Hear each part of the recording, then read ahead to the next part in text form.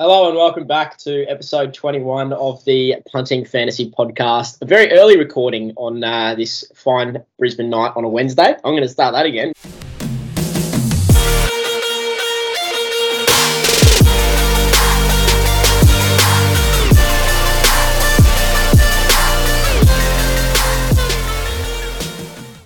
Hello and welcome back to episode 21 of the Punting Fantasy Podcast. I'm joined once again by Mitch and Tom for the 21st time. Gents, how are we doing? Yeah, good. Got lots of energy. We've been on a bit of an impromptu holiday. So we're back after a few weeks in the wilderness. So lots to talk about. When you say impromptu, Tom, can you try and let us know where the breakdown has been here? Well, we've actually recorded 3 podcasts over the last 3 weeks, if my memory serves me correctly. I'm pretty sure it's been 3 weeks. Last week, Sam forgot to do his one job of putting the podcast in the Google Drive.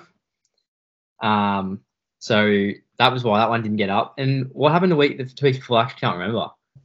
We tried to let Sam edit it, and he didn't know how. Oh, right. Yeah, I was pretty busy I had a fair bit of uni on, so I tried to get Sam. We tried to get Sam to edit it, and he wasn't able to come through. So unfortunately, us university students have been pretty busy with exams over the last couple of weeks. So we do apologise for not getting those out. I don't know what I was doing. I have no excuse. But we're back this week, and apologies if we do refer to some comments that we might have made in the last couple of weeks, because like Tom said, there was a couple that we did record and didn't get to post because probably would have been made redundant by the time we predicted the wrong series after the series had already been run in the NBA, for example. But Mitch, you got something?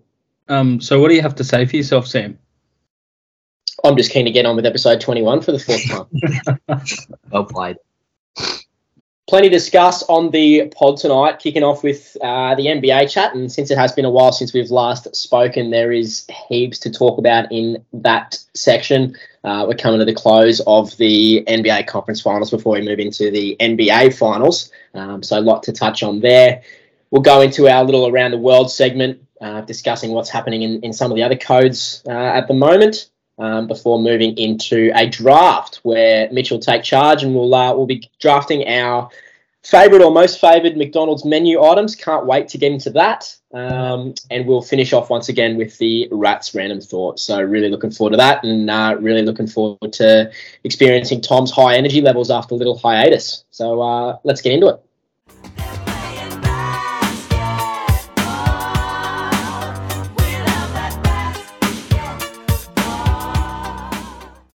Kicking off with the NBA, we've obviously, like I said, come to the business end of the conference finals. We've in the Eastern Conference, we've got Boston tied with Miami 2-2 going into Game 5, which will be tomorrow, probably when this podcast is released today. And then we've come to the close of the 4th game in the Western Conference, where Golden State leading the Mavericks 3-1, with the Mavs taking one of their home games today. Gents, what have we made so far of each of the conference finals? Tom, I'd just like all accountability. As we said before, we made some predictions on our last podcast. I'm happy to say I think I went Warriors in 7 and Boston in 6. That's just for accountability reasons. Sam, let's go around the circle. Sam? Yeah, I had Warriors in 5, and I reckon I had Boston in 7. Yeah, there's a reason Mitch is bringing this up, because he's got the wood over me on this one. I went Boston in 6, and I got a little bit caught in the moment with my Mavericks pick. I went Mavericks in 6, I think was what I said in the end. Was it 6 or 7? I think it was 6. I think it was 6. So, yeah, I mean, not a whole lot to be said in that series. I think the Warriors have just been plain and simple better. We talked a bit earlier on in the playoffs that we thought we would get to see the best of them. And things really come together for them. I think the Mavericks 5 out has worked well into the Warriors' hands at times. But I think at the end of the day, the Mavs just haven't played as well as what we've seen them play earlier in the playoffs. They've been getting lots of good looks. And unfortunately for them, they've had one quarter in each game so far where things have really broken down and the shots haven't haven't dropped. They've been in a position to win every game, just about. And there's been a third quarter or here and there where they've really fallen off the wagon, and the Warriors have run them over. So that one looks like it will be ending up in a gentleman's sweep, I would be thinking. I think the Warriors probably close that one out in 5. And on Boston and Miami, I'm happy to say that's probably been one of my least favourite playoff series so far. I was really excited. I've been, really enjoyed watching Boston, especially play basketball for, a lot of this season, as listeners of the podcast will know. But yeah, that's been a terrible series. It's been blowout after blowout. Most of those games have been done by quarter time. One team just forgets to rock up and, they spend the rest of the game trying to fight their way back into it. So all in all, that's been really, really underwhelming. And I think the injuries have also played a bit of a role in that, which has been unfortunate. But what are your thoughts on what's been happening in the conference finals, Mitch? Yeah, I think Warriors into $1.60 to win the whole thing. They've just allowed themselves now. If it would have been nice for them, I'm sure they really would have liked to have won today. But they're going to set themselves up with probably a week plus of rest going into the finals against a Miami team that's got some injury clouds over Hero and Butler, and all their role guys seem to be Larry decisions each game as well. And then on the Celtics side, you've obviously got Smart and Williams, who keep seeming to have trouble with niggling injuries that are hanging around. So, yeah, they're setting themselves up really well. I think even just the way they're playing, the way they're winning, probably winning some games that they shouldn't, and then taking care of their home court, and they'll have home court advantage in the finals regardless, I believe. So, yeah, I think they're going to be really tough to beat. On the other side, I agree, Tom. The amount of times I've looked at the app hoping for a close score. I generally, when I'm watching games, I'll check the score with maybe 6 minutes to go in the first half before I actually turn them on. And for this series, maybe the closest game with 6 minutes to go in the second half has been, 40 to 45 to 30, maybe. It's been terrible. It's been a slog. Like, to actually watch the basketball, it's been, which we knew it would be with these two teams going against each other. It's been, very defensively orientated kind of series. The score lines have made it so much worse. Like, it's just been.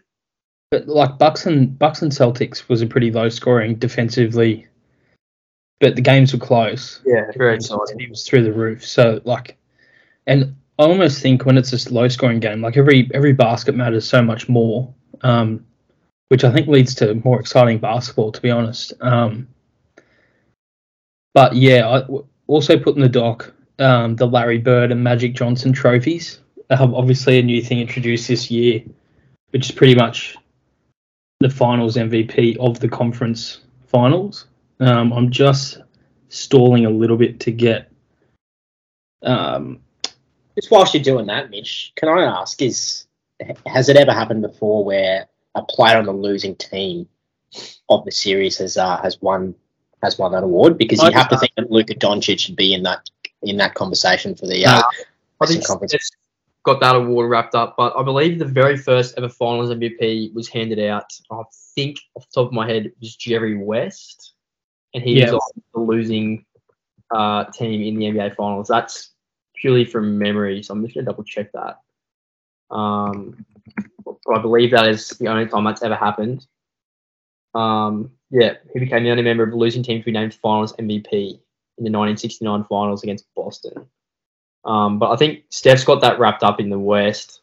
And you'd have to think it'd be probably going to be Tatum out east if they win. And, I mean, Butler didn't look crash hot in Game 4. He looked like that knee was bothering him. But you have to think if Miami get over the Celtics, he's going to be the one that walks away there.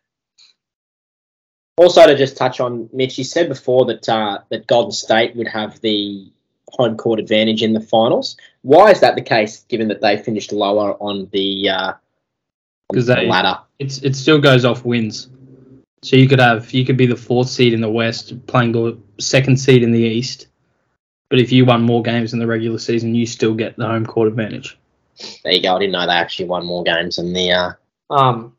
Mitch and I were talking about this yesterday. Actually, like, I think Boston are the best team left. I just really think, like, the beating they've copped so far through the playoffs, like they've had.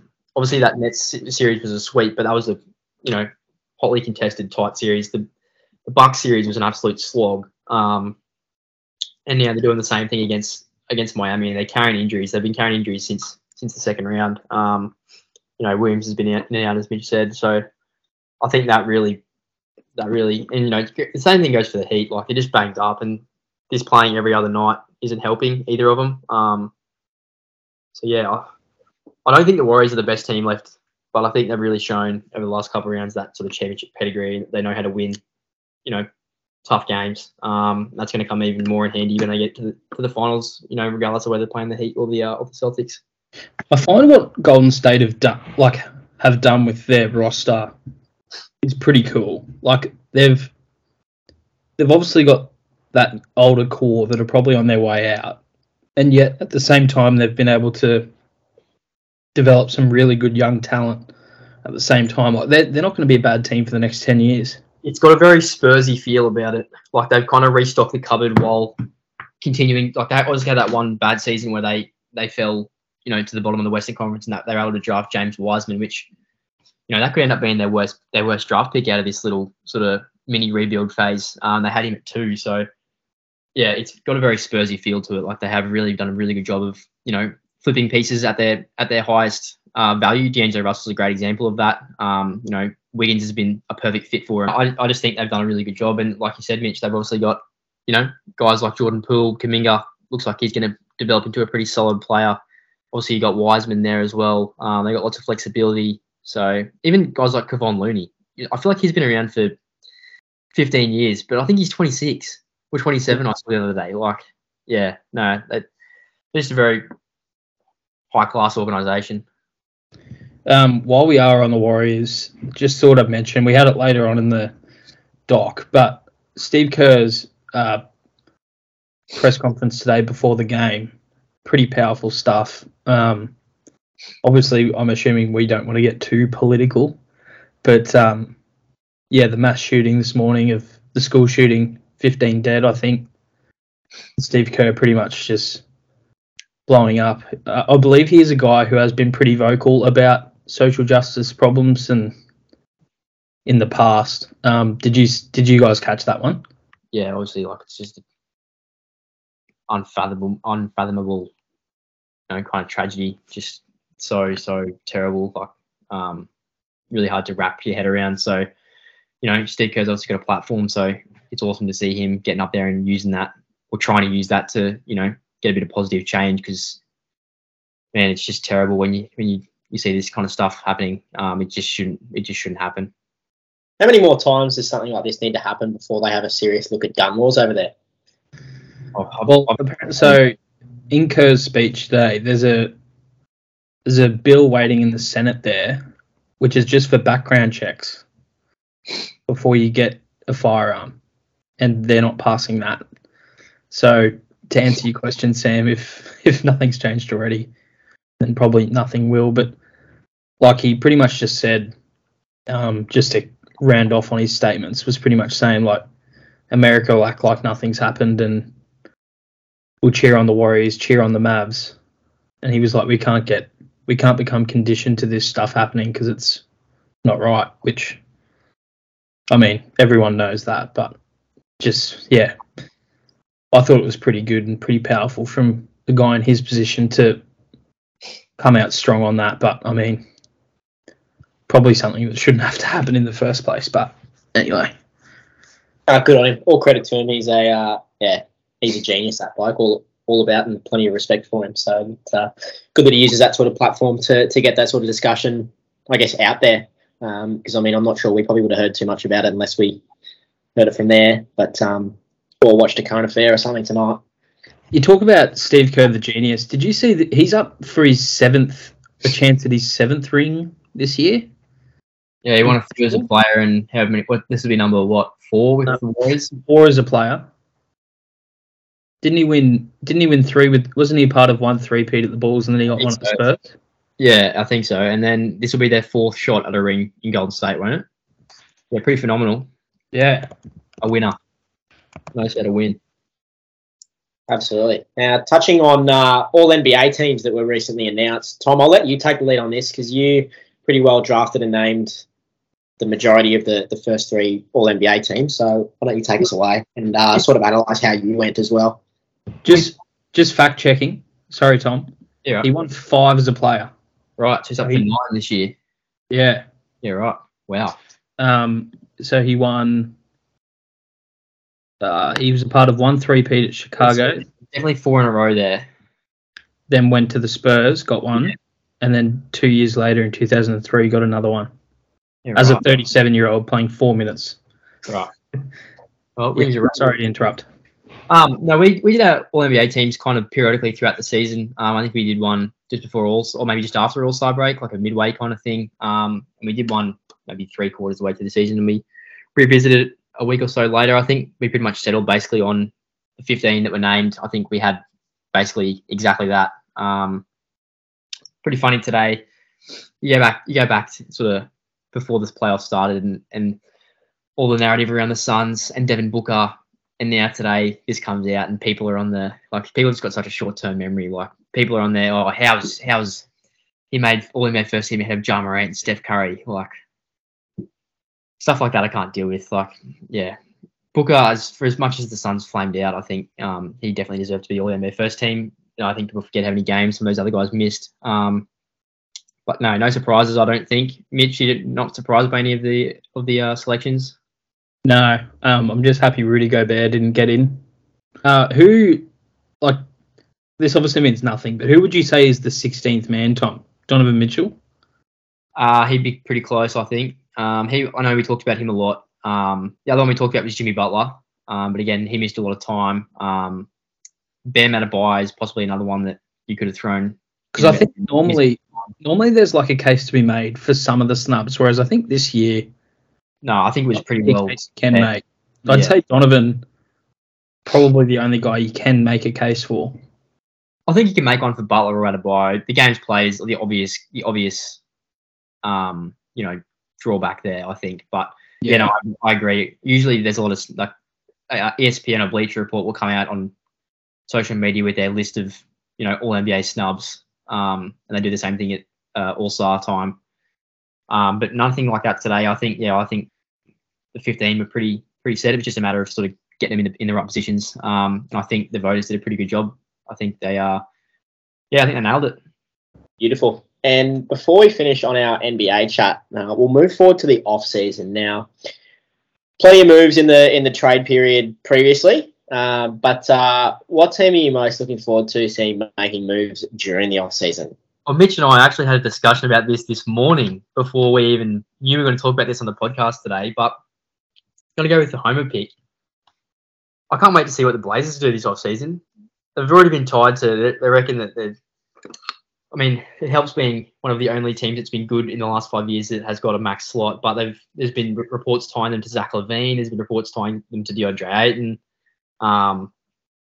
So I'll be pretty deep in the Twitter sphere, looking for reports and rumors. It sucks when your team's not very good. So it's been a long season, but I'm very excited to see what kind of magic Joe Cronin can come up with. Him and Dame can pull out of the hat this off season. I've got minimal faith on the Blazers front. They've just got I don't think they've got many positive trade assets at all. The pick obviously slid down a spot in the draft lottery. I think if that had somehow got, snuck up into the top 4 for you, this is probably a different story. Well, that was the thing. That was they made the trade thinking the Pelicans were going to miss the playoffs, and that would leave them with 2 picks inside the lottery this year. And the Pelicans have done what we obviously saw them do, and they've now made the playoffs. So they've kept their pick, and that pick now will turn into, I think it's a 2026 first rounder from Milwaukee. So the value is way down on that one. That's Giannis will probably only be winning 65 games by then. Yeah, that sucks. That was really disappointing to see, but I mean, it is what it is at the end of the day. So they've just got to make the best of what they've got and see what they can do. Throughout NBA history, I feel like with a lot of poor franchises, there's often a chain of bad decisions made in a row. And I just really fear, Tom, that trade deadline that you guys had might just be the start of the train. I'm hoping not for your sake, but I mean, we talked about it at the time. Like, none of us liked it, but I did say we can't fully judge this move until the off season. And as I've just mentioned, obviously the draft lottery was the first piece. It didn't get off to the greatest start, losing the Pelicans pick and having the Blazers pick full spot. Yeah. Anyway, the team I'm most looking forward to, I'm going to go the Atlanta Hawks. This will probably have to be done more on the trade side of things because I think they're pretty chock full of cap. But they've got too many guys. I think they need to somehow do a 3-for-2 or a 2-for-1 and try and bring in another big name. Symonds was on the table there for a while. Would he have been helpful? I don't know. Him and Trae Young would have been pretty interesting. It's very much fire and ice there. Like one defensive guy who can't play offense and then vice versa for Trae. But yeah, I think they'd be disappointed with the season they had. So I think when you're disappointed with the season you had, that often brings pressure in the off season. So we'll see how they go. And as a sneaky pick, I'm actually going to say the Pistons. I think the Pistons have a good little core happening. And I think they could, they're not going to make the playoffs in the East at the moment, but I can see them pushing up into that 11th to 8th kind of spot next year. I think Cade is that guy. They're getting to that point now where it's like almost time to consolidate their group into what they're going to take forward. Like, obviously, I don't think Grant is going to be there next season. I'd love to see him on the Blazers. But yeah, I think they've got a few younger pieces that maybe they don't want to keep that will still have value around the league, or some value. So I think that's a great pick, Mitch. I think, yeah, they've got some really intriguing young pieces in guys like Cade Cunningham and Sadiq Bey, even Isaiah Stewart. They've been another team that's been linked to DeAndre Ayton. So it's about consolidating for them. And I agree with Mitch. I think Cade's that guy. They've found their franchise centerpiece. So it's about, consolidating and setting up around that now. Sam, what about you? I think you've got a good opportunity to play the homer card as well in terms of teams to watch this off-season. Yeah, I'd love to see Charlotte make some moves. I mean, obviously you've got some young talent through there. I think his name's LaMelo Ball, but I think he's pretty good at basketball. But then you've got blokes like Terry Rozier. I know Gordon Hayward's playing around there, but he's sort of getting on a little bit, I believe. But yeah, just probably bring in a more experienced body into that lineup. I know they're probably looking for someone to play at the 5. Lord knows what that sort of looks like, whether it's from a trade perspective. I don't even know who's coming through in the draft. You know who you could trade Gordon Hayward for, Sam? If you want a bit of intensity. He's not a 5, but they call him the Brody Beastbrook. I can't believe the Hornets were linked to a Russell Westbrook trade. I can't understand any logic behind that. I'm not sure how legit that was. Like, yeah, that just doesn't make sense. I'm really upset if he ends up in the Teal. All reports point to Russell Westbrook being a Laker at the start of next season. I think is that because there's a lack of linking him everywhere? Yeah. I think the only way he's gone is if he gets bought out. I think a mutually beneficial deal for my team and your team, Sam, is for you guys to come and get Christian Wood. I think that's the person that I put sort of headlined at the trade deadline as someone that the Hornets could potentially target. But who do you want? Who do you want? And I'll chat to MJ and he can pass it down the line. It'll be I don't know. I'm assuming it'll be the Plum Dog and maybe a Book Knight or like I don't know a young piece. I think any deal the Hornets are making, Hayward is the first name on the table. I think they'll be trying to turn his salary into something else this offseason. Probably a big man. We gave up Cody Zeller for Mason Plumlee. So if we're giving up Mason Plumlee, we need another pasty white bloke to come and play at the Hornets. Preferably balding. Well, that's enough NBA. Plenty of good discussion in there.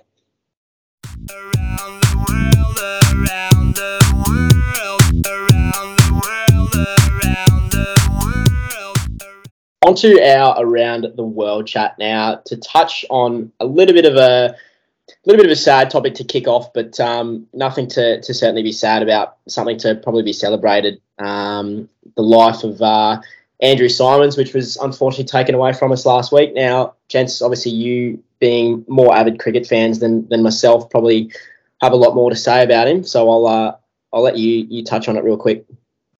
Yeah, obviously one of the great characters of cricket. In terms of a cricketer, legacy he leaves with me is probably one of the best arms I've ever seen from inside the circle.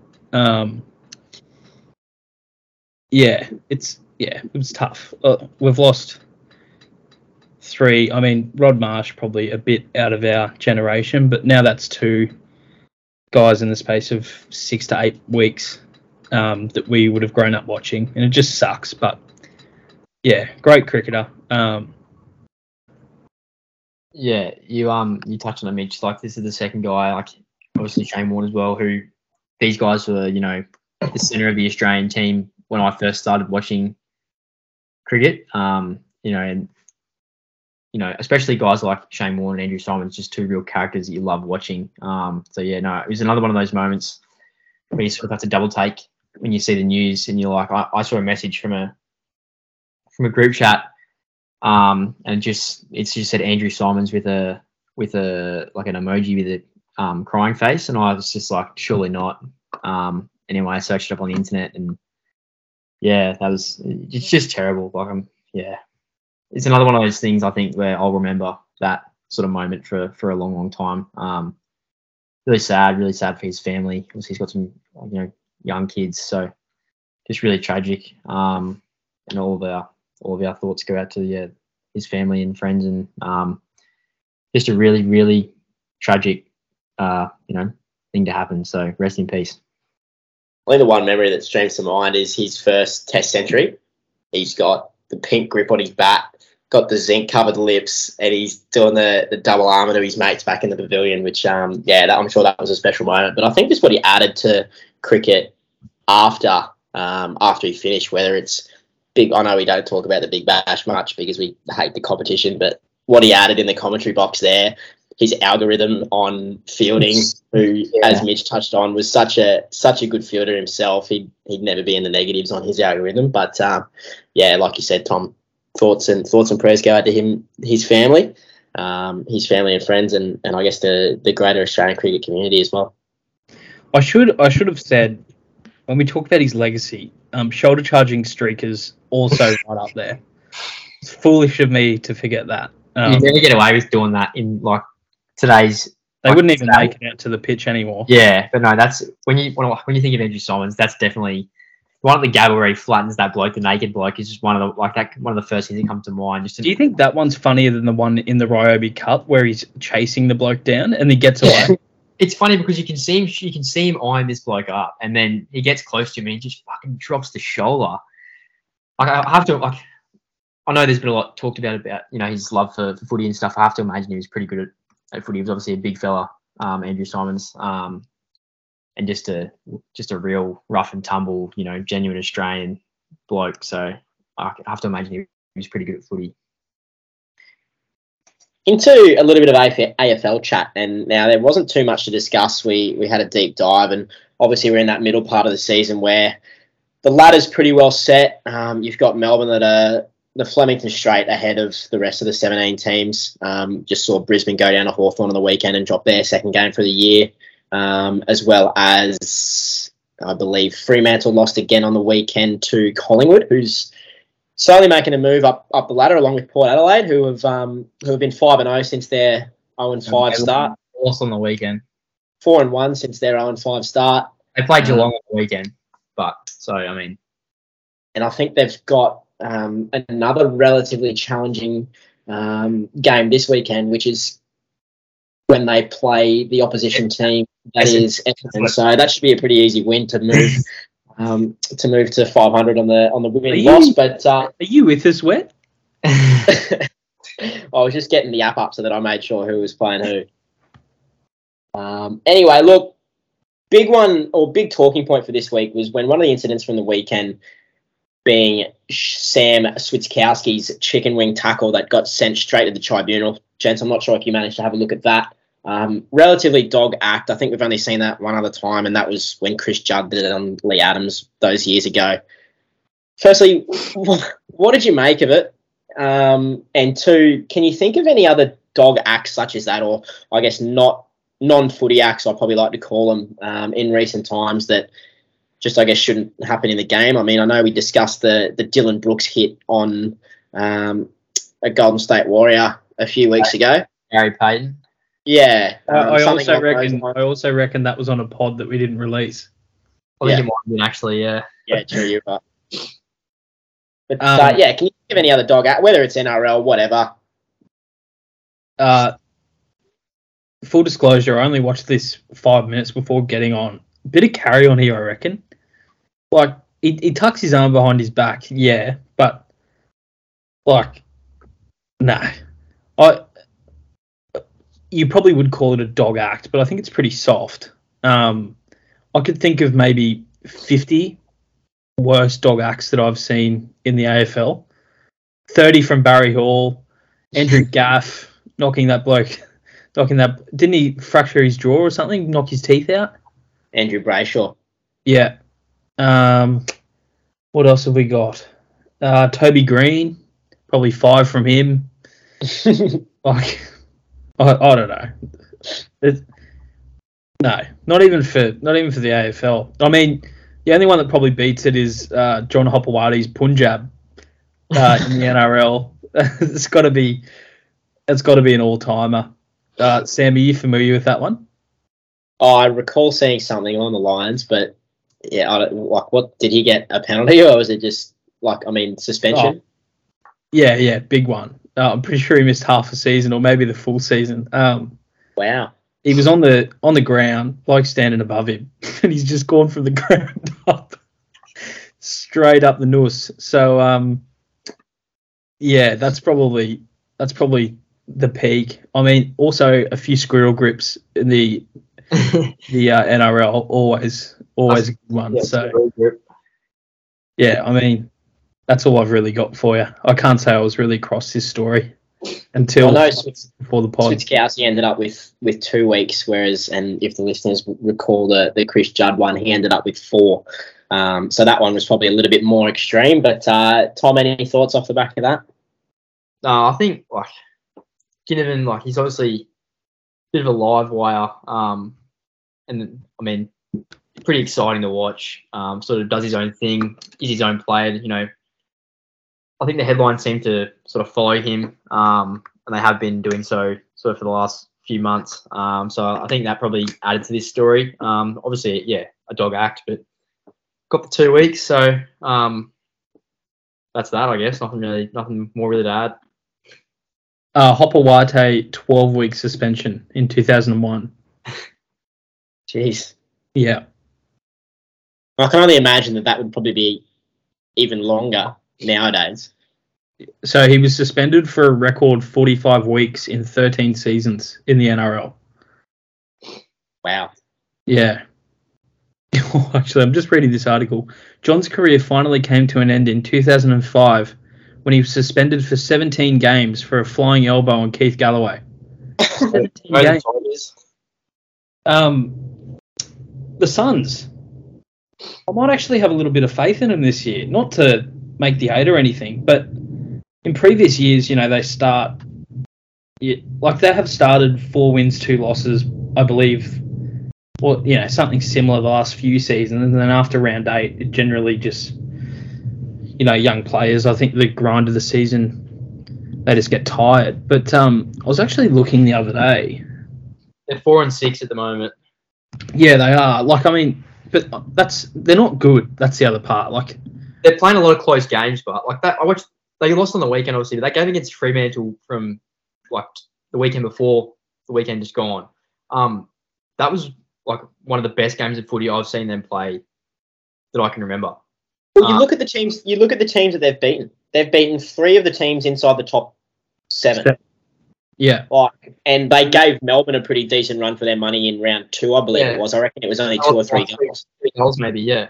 It was I believe it was 13 points against Melbourne, and then They only lost by 15 or so on the weekend against the Dogs as well, and the Dogs have really turned a corner. They look a bit, more like themselves the last few weeks. So, to be fair, the Suns are probably the team that's gotten the closest to the Demons this year. yeah, actually, probably. But then they lose to fucking Collingwood and GWS. So yeah, the GWS is bad. Yeah, that's where they're lacking. But I mean, that probably comes with experience and being a bit more ruthless. But I really like they can't score to save themselves. But I like that they base their game around the defensive side of the ball, just really good. Like, whenever you're playing the Suns, the footy is always hot, I feel like, which for years the Suns just got outworked. Like, they actually had the flashy players. They had the Lynch up forward, but never got the ball there because they weren't putting enough pressure on the ball. And now they probably need a Lynch more than ever. So, which, I mean, our Lynch replacement probably did his ACL in the preseason by the sounds of things. He was tracking pretty He well. was having a pretty good year. Yeah. Yeah, he is. I also like Big Chol. Yeah, he's Abiel. Yeah, he's a goer. He has a crack. He's not afraid to crash some packs, which I appreciate. But yeah, that's all I've really got to say. You guys were saying it was a bit of a slow AFL week, so I thought I'd bring a bit of something. But yeah, Bit of heart to the podcast. But yeah, certainly looking forward to seeing how Gold Coast go this weekend up in the Northern Territory against Hawthorn, who obviously knocking off the premiership favourites in Brisbane. The second place Brisbane, which was an ugly game, but we won't get into that. We touched on a little bit of NRL in and around dog acts, and most dog acts occur in Origin. Mitch, you're gonna name your Origin teams, which I'm sure there's a few spots that are probably absolute locks, but some interesting ones to discuss and potentially a few debutants this year. Yeah, as I go through, I'll kind of mention some that I think are maybe a little contentious or they're like, another contender to get that spot. But by the time we meet again, the Origin teams will have been named. I believe they get named next Sunday at the end of this round. All right, so this is obviously barring injury in this round. Queensland, Kalen Ponga at fullback. On the wing, Xavier Coates and Selwyn Cobbo. Now, on the wings, I've got two contenders, Corey Oates having a really good year, which is surprising, and Murray Tuilagi from the Cowboys. In the centres, Valentine Holmes, Dane Gagai. Dane Gagai, when he's played, has probably been the form centre in the competition this year, which, if I'm saying that about Dane Gagai, he must be playing really well because I can't stand him. 6 and 7, Munster and DCE. As a Dragons fan, I wanted to do everything I could to get Ben Hunt in there. I don't rate DCE all that much, but it's hard to drop your skipper. Front row, Tino Fasua Malawi and Patrick Carrigan. Hooker, Harry Grant. Back row, Kurt Capewell, Felice Kafusi and Jai Arrow. And then off the bench, Ben Hunt, Francis Molo, a couple of Dragons there. Ruben Cotter from the Cowboys, he's playing the house down, and Josh Papali. Any issues there, boys? I know you aren't avid NRL followers. But people putting up their Origin 1 teams. There's a lot of hype around Cobbo, and obviously being from Brisbane, we see a fair bit of him. He looks pretty exciting. He looks a bit like young Greg Inglis. Like that big stocky build, pretty strong, very fast. He looks like a pretty exciting talent for the future. So it'll be cool to see him get into that arena if he gets the nod. I haven't really got much else to add other than that. It's always hard comparing someone to Greg Inglis. Like probably One of the best ever. Yeah, I think a better comparison for him right now is probably Latrell. But I mean, Latrell has been compared to Greg Inglis as well. So Yeah, let's look at his build. When I first saw him, I thought on the wing he must be not that big, but no, he looks like he's like a stocky, pretty built out kind of guy, and he's obviously super quick as well, very agile, really, just like an athletic freak, really. He come up through the grades playing fullback, so I think they've put him on the wing just to blood him because he is a young fella at the Broncos. But I mean, like you said, Tom, his body, he's definitely ready for Origin. He's not he won't be out of place. When we say stocky, do we mean pudgy like Latrell and Greg, or? Yeah, I think they definitely Latrell. Latrell's a big bopper. Greg was a big bopper when he went to the Rabbitohs, but I think they're athletic freaks. Cobbo's probably the quickest of the three of them. I think that almost adds to the fact that they could move like Latrell, obviously, in English, the way that they could move like they do at the size that they are. They're big ball. English was massive and Mitchell is massive, but they're still able to move. I think that's kind of what makes them so special, is the fact that they can do what they can do. They're as quick and agile as what they are at the size that they're at. And when you look, Latrell, Greg Inglis's prime probably wasn't as long as what it could have been, which is probably, to Sam's point, due to that, being that size, it wears on your body after a while. But the peak is the peak, and Greg Inglis probably, if he's not an immortal, he's got to go close. So, New South Wales team, pretty simple. I actually think a few injuries in the centres really opens up a door for Queensland. So, one, obviously, Tedesco. Wedo, who's going to be playing wing on the Blues? The favourite NRL player of the podcast. Oh, big bizarre Brian Toto. It'll be Brian Toto on the wing with the Fox, Josh Adokar. Now, centre, you've got two spots. You've probably got six guys who wouldn't look out of place. I have gone with a roughie. I'm not very confident about it, but this is who I would pick personally. So I've got Staggs. Well, I think Staggs is in automatically. And I've gone Jack Whiten instead of Stephen Crichton. I ultimately think they probably will pick Crichton at 4, and Whiten will probably be 18th man. But I like the physicality Jack Whiten brings, and I think he's got a lot of talent. So 6 and 7, Luai and Cleary, no brainer. Front row, I've gone Regan Campbell-Gillard and Payne Haas with Damien Cook at hooker. Back row, Liam Martin, Tamora Boy, Tyson Frizzell and Isaiah Yeo. And then off the bench, Nico Hines, Jake Trbojevic, Junior Paulo and Daniel Saifidi. So I'm hoping to go 34 for 34 there. It's going to be tough, that centre position for the Blues with Latrell and Turbo. Turbo's out for the season, and Latrell is currently over in America having his hamstring looked at by a specialist over there. So I can't imagine that's good news if he's had to go over to the US. So I've actually got a little bet for you blokes. There's a bizarre first try scorer. This has nothing to do with Origin, just NRL. There's a Clive Churchill medal market up at the moment.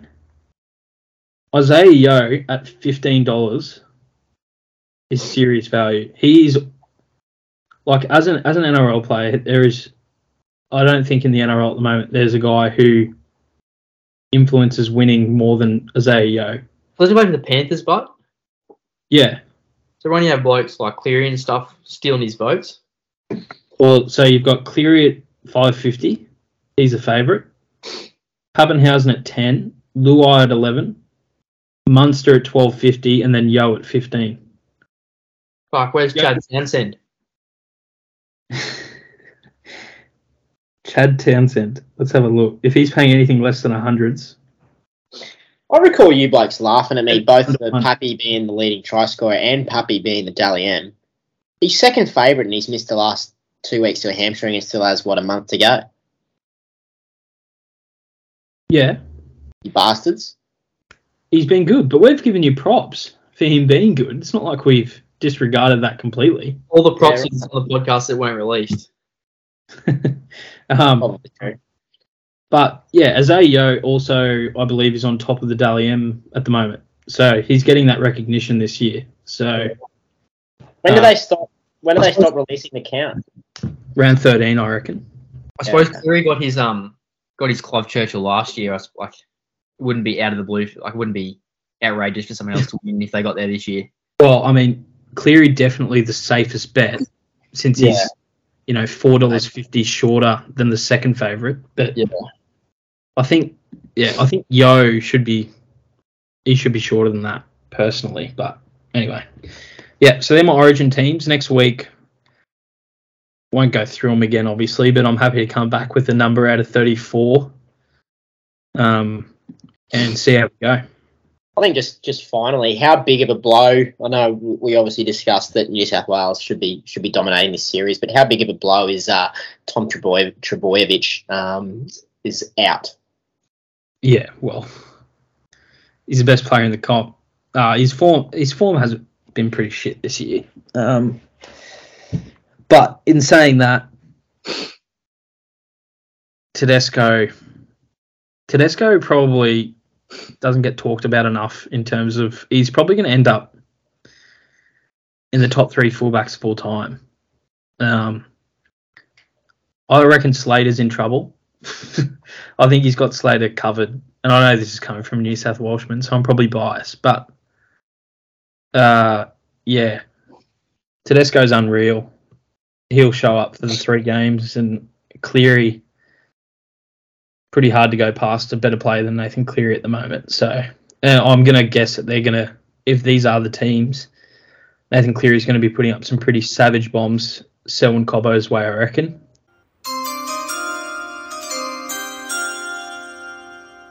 With the first pick.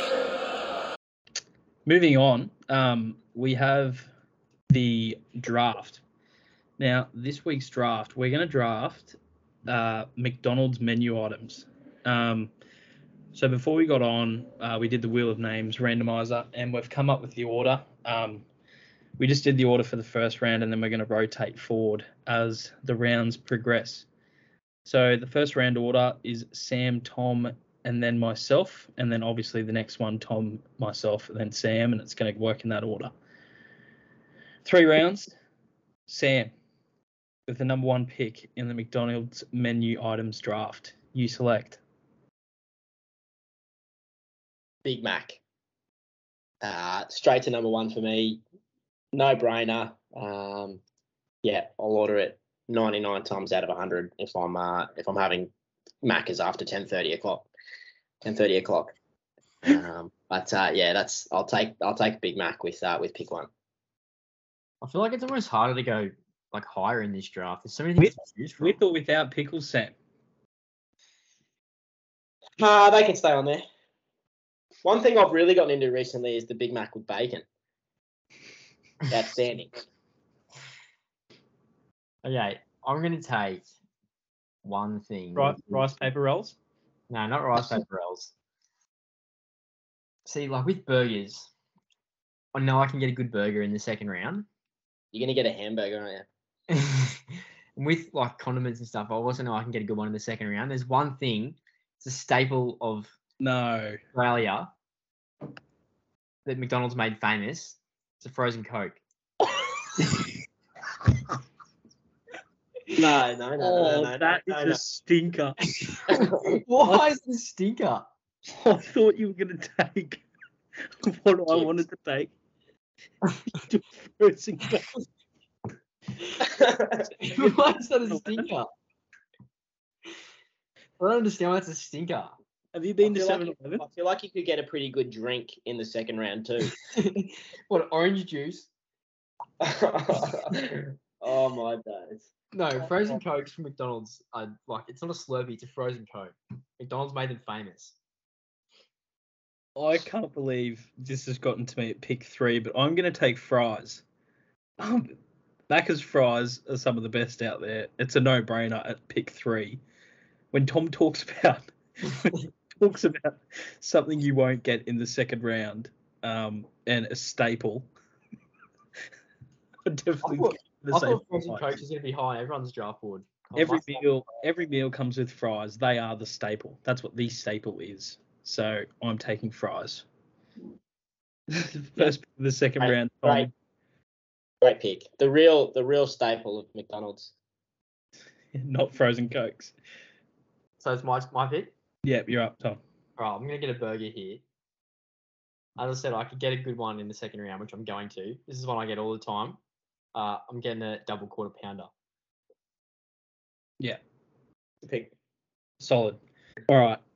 Yeah, I'm going to take a burger. This is the one I always get. I'm going to go for a McChicken. Can't believe no one took fillet of fish yet. Yeah, I did think about that. Sam, pick in the second round. Look, this might be left field, but I don't think it really is or should be. I'm taking a McFlurry. No, that was going to be my next pick. I don't really like those. Yeah, that doesn't surprise me. That's Pick 6, taking a McFlurry. Staple. I'm an M&M preference, but honestly, take both of them. So, McFlurry for me. Yeah, well done. That's a good pick. That's thrown a spanner in my works. All right, so I've got the first pick in the third round. I feel as though I've had a really solid draft up until this point, so I really want to cap this off.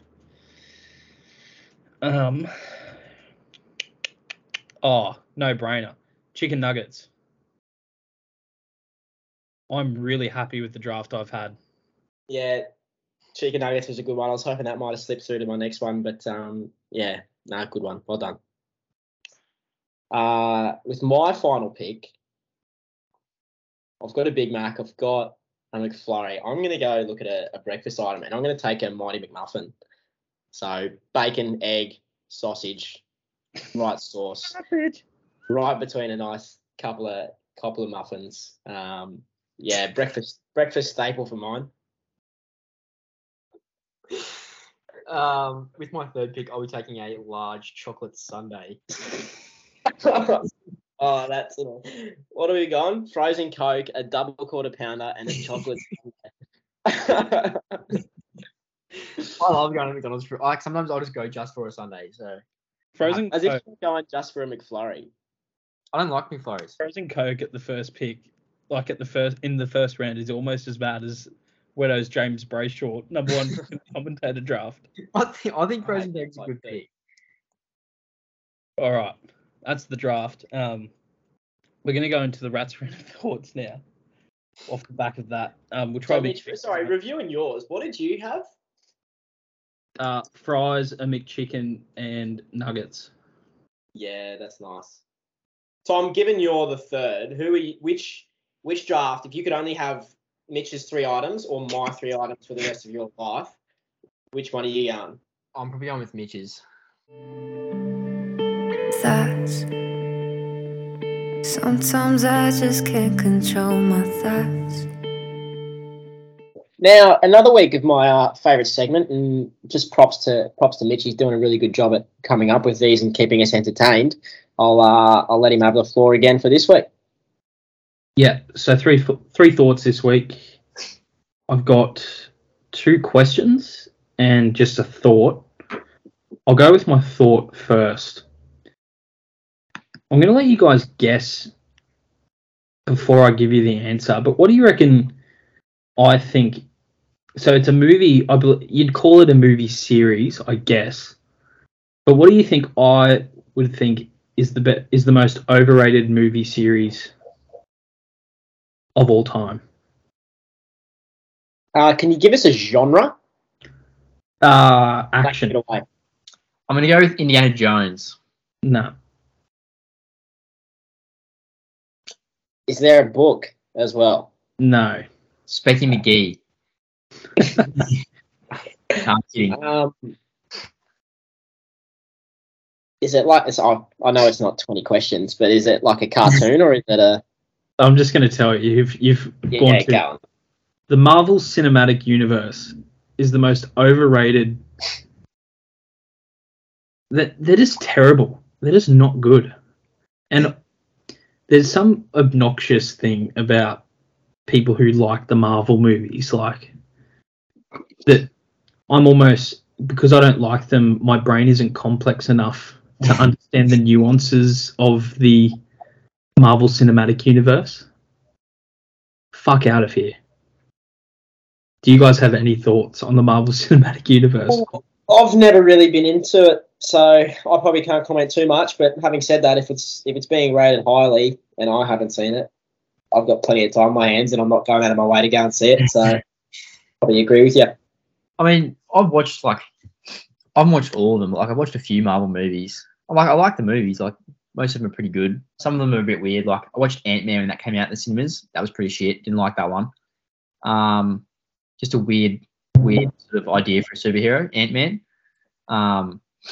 Who's the worst superhero? I reckon Ant-Man's got to go close. Does anyone like ants? No. Worst superhero? That is a good question. Right, are we happy with that for an answer? All right. Actually, I'm going to add a thought. 3 of us here, we're all Modern Family fans. I want us to come together, and I'm happy for discussion because that's what this is all about. I know what this is. We're going to, our top 5, so the Punting Fantasy Podcast, top 5 Modern Family characters. Now, are we all comfortable with Phil Dunphy at number 1? Yeah, that's easy. It's a safe one. Yeah. Now, let's throw some names out there that we think should be in the top 5. One each, the same. Okay, this has come about for a reason because Mitch and I had a discussion about this, but we'll get to that when we get to it because we're going to get to it because I think it's a point of contention. But anyway, so you start, Mitch. No, I think, Sam, you're normally the first to speak on the Rats Random Thoughts. I'll throw to you. Yeah, sure. I'll throw Luke Dunphy in there. In the top 5? Yeah. Are we doing just figuring out the top 5, or are we going to order it? So we've got Phil Dunphy at number 1, so we're sorting out 2 to 5. Okay. I'd throw Luke in there as a potential 2.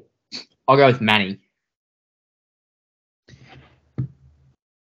The problem I have with both of those guys is, like, in the first few seasons when they're young, they're really funny, and then when Luke is like a 17-year-old guy trying to act like an idiot, like he is, and it's funny. I feel like he loses his shine a little bit. I'll throw in Jay then. Yeah, I'm happy with Jay. Yeah, Jay would be my next pick, I think. What are our thoughts on Claire? Yeah, I think she'd be up there. I don't reckon she's above Cam, but no, this is the point of contention we're talking about. I do not like Cam. he's gold. I don't understand why you don't like Cam. No, I do not like Cam's in my top 5, but Tom aggressively. Tom, is it something you need to Cam. tell us? So I'm happy to put Cam at 6 if we can figure out, because I don't violently dislike the others like Tom violently dislikes Cam. I don't violently dislike him. I just think that, like, a lot of the times he, like, I don't know, I feel like Mitchell has to almost put up with him. Like, Mitchell's like he's making Mitchell apologise for things, and I just don't like. But, like, that's the humour. That's the dynamic. Yeah, but I really like Mitchell, and so I hate when, like, I don't like it when that happens because, like, I just don't like that dynamic. I don't like. Maybe that's what I don't like is the dynamic between them as opposed to Cam himself, because I really like Mitchell. I reckon Mitchell really enjoys rice paper rolls too, so I sort of understand why you lean towards that. All right. So, Phil, Jay. Claire. No, Jay too. Yeah, I think Jay's second. Phil, Jay. You probably you want to slide Claire in 3. I'm happy to throw Luke or Manny in. Who do we rate higher? I think I would take Manny over Luke, just personality wise. And Sam. I'd take Luke over Manny. So I'm a tiebreaker. I'll go. So this is the battle for 3 and 4. I'm happy to take. I think I'm going to go Manny just because he's funnier for longer. So Manny at 3, Luke at 4. Then who's lining He's up? also drinking espresso at like 13. Number 5.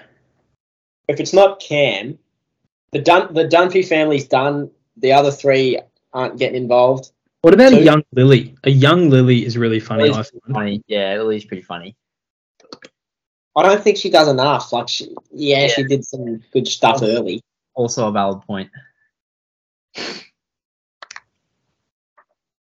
What's the Claire, I think. I think Claire rounds out the top 5. Oh, I thought Yeah. we had Claire in there. Yeah, Claire's definitely in there. Didn't she go 3? Okay. Final answer. Phil, Jay, Claire, Manny, Luke. Yeah. Are we so- happy with that? All right, we So- move on. These last 2 should be a bit shorter. If you guys could see one music artist live, so this is a dead or alive artist, who would it be? 1975, and there's daylight between them and whoever's next. That's like so high on my bucket list just to go out there. Like, yeah. Queen. I've seen clips of Freddie Mercury belting out "We Are the Champions." Why wouldn't you want to go? What's the relationship between Freddie Mercury and Queen? He's the lead singer. Oh, I thought Queen was a person. Is Queen a band? Days. I thought Queen was No, they're brother and sister. right. Oh, Tom, that is a stinker. I don't listen to Queen. But like, yeah, wow. That is bizarre. I think I know one. I think We Are the Champions is probably the only Queen song I could name. Right. Yeah, mine would be Kanye West. I think I am a big fan of the 1975, but I think they've got a few more tours left in them. Kanye coming to the very end of his. He's coming to the end of his. Not even his prime. He's just coming to the end of his career, I think. So I'd love to see him before he's done. Tom, have you heard a little number called Bohemian Rhapsody? Oh yeah, I've heard that. Another one bites the dust. Don't stop me now.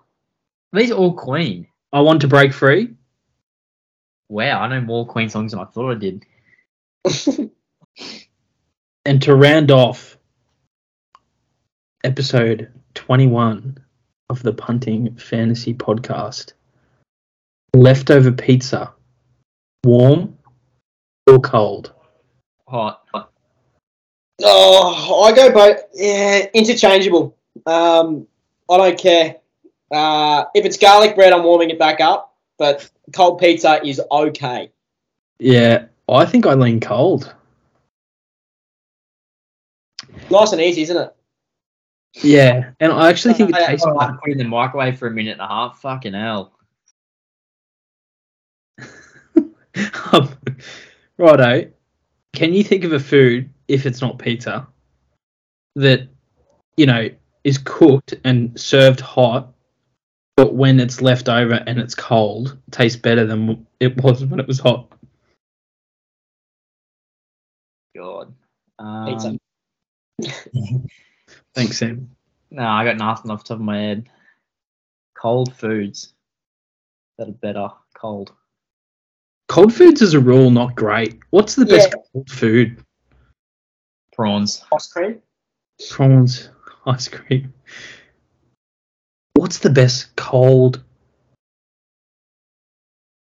See, I feel like everything that's cold, like Well, I mean, it's seafood, like sushi. Like you'd be taking yeah, you probably- sashimi. Not that I'm a massive raw fish person. You love your sushi, You have to but think. Yeah. No, but Sam is like the Australian sushi lover, like the chicken and avo roll. very lucky, yeah. I actually don't like it, Cucumber, please. It's just teriyaki chicken. I think we touched on my sushi love in our hangover episode, which was another belter. Tom goes for Subway. Good few thoughts there, Mitch. You still haven't let us down with any of those moments through there. But great podcast tonight. A nice little McDonald's draft to lead into the Rats Random Thoughts. Keen to hear your thoughts off the back of that draft as to what your favourites are. Once again, keep an eye out this weekend for all selections on the Punting Fantasy Instagram page. Thank you again for tuning in for episode 21. We'll see you next week.